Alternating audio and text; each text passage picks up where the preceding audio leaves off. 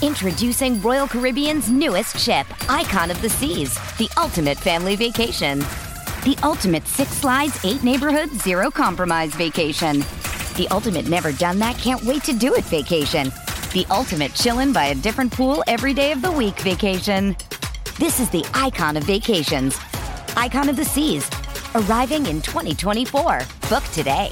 Come seek the Royal Caribbean. Ships Registry, Bahamas.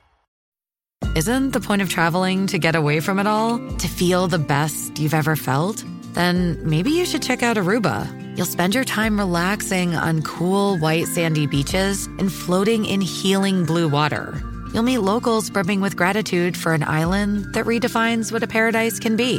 When your trip comes to an end, you won't need another vacation because you just had the vacation. That's the Aruba effect. Plan your trip at Aruba.com. This is Optimal Living Daily, episode 1670. Summer's Most Magical Moments Happen Around the Campfire by Jay and Heather Harrington of lifeandwhim.com. And I'm Justin Malik, your personal narrator, reading to you with permission from the authors. I cover lots of topics like personal development or self-help, mindfulness, happiness, anything that I think can help you live a more meaningful life in just a few minutes every single day. So with that, let's get right to it as we optimize your life.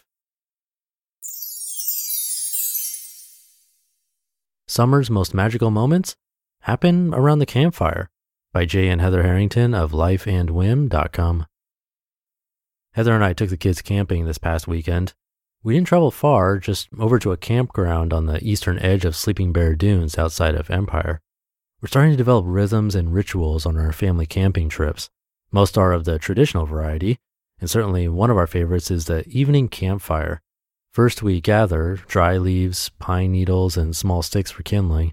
Then it's s'mores with the girls and conversation recounting the day's adventures.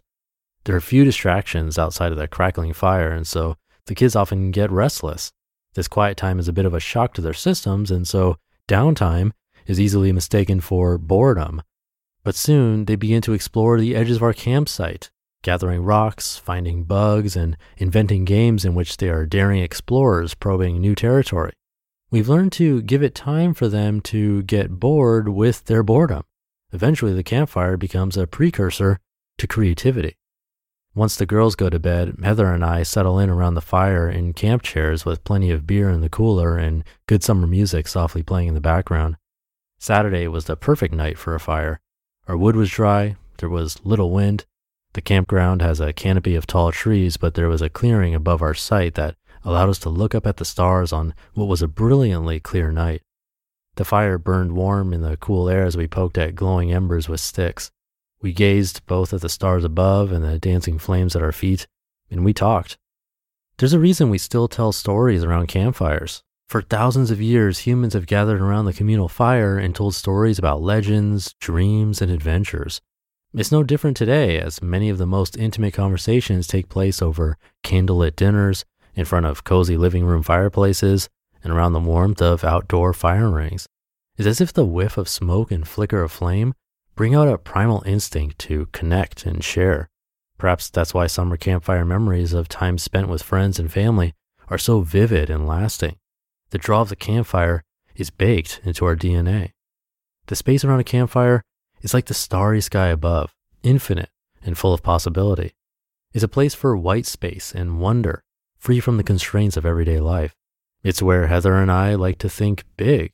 And even if those dreams seem less attainable the next morning in the harsh light of day, they still smolder long after the night's end.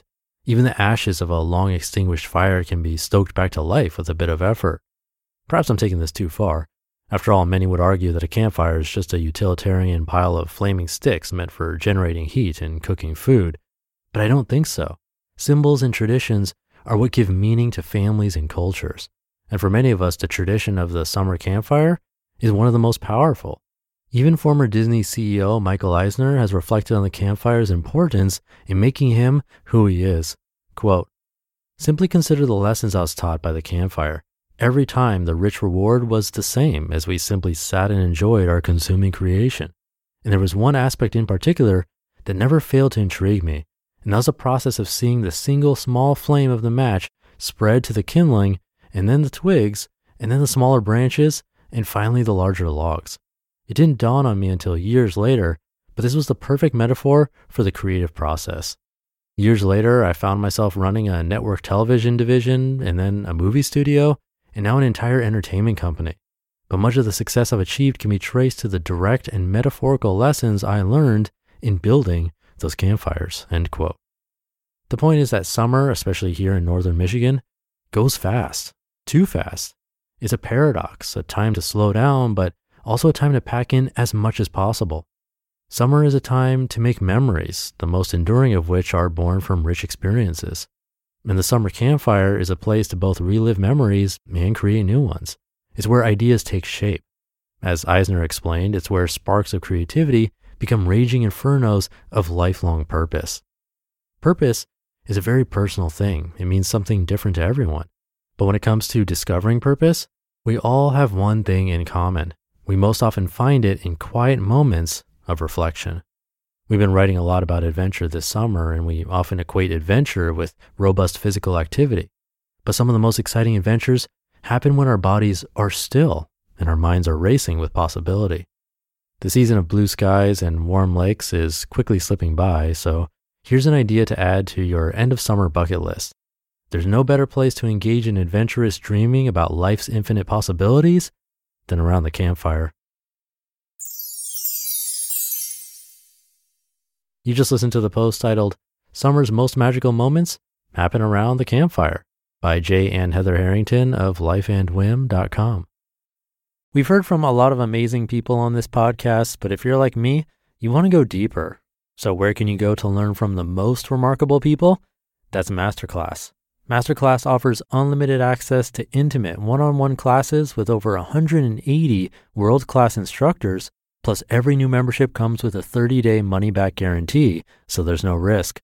There are over 200 classes to pick from, with new classes added every month, like Jon Kabat-Zinn's. He's a mindfulness expert who teaches you how to incorporate meditation into your everyday life. I've loved his class. It's really helped me to hone my meditation skills, especially when I'm out and experience stressful situations and don't have the time or space to have a proper meditation session. I feel that thanks to his class, I've really been able to stay more composed no matter what's happening.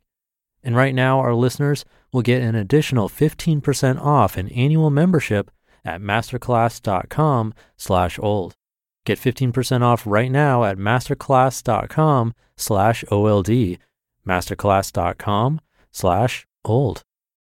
I know I've mentioned this before, but it's so true what he said about being bored at first, but then exploring, gathering bugs, making up games. That's exactly how it is for adults too. It reminds me of what's called lifestyle creep. The more we make, the more we spend usually. But on top of that, the more we get and the more we grow accustomed to that. It becomes normal and our whole bar goes higher for what we think we need, which is why the richest people in the world will tell you that money is not the source of happiness. It is to a certain extent up to the point where most people would call enough. But after that, it just isn't going to change your day-to-day happiness. And that's what happiness studies actually show. So having a goal of being a millionaire or things like that, you do you, but it's probably not actually the money you're looking for. So something to think about today, but that should do it. Hope you're having a great day, and I'll be back tomorrow for the Wednesday show, where your optimal life awaits.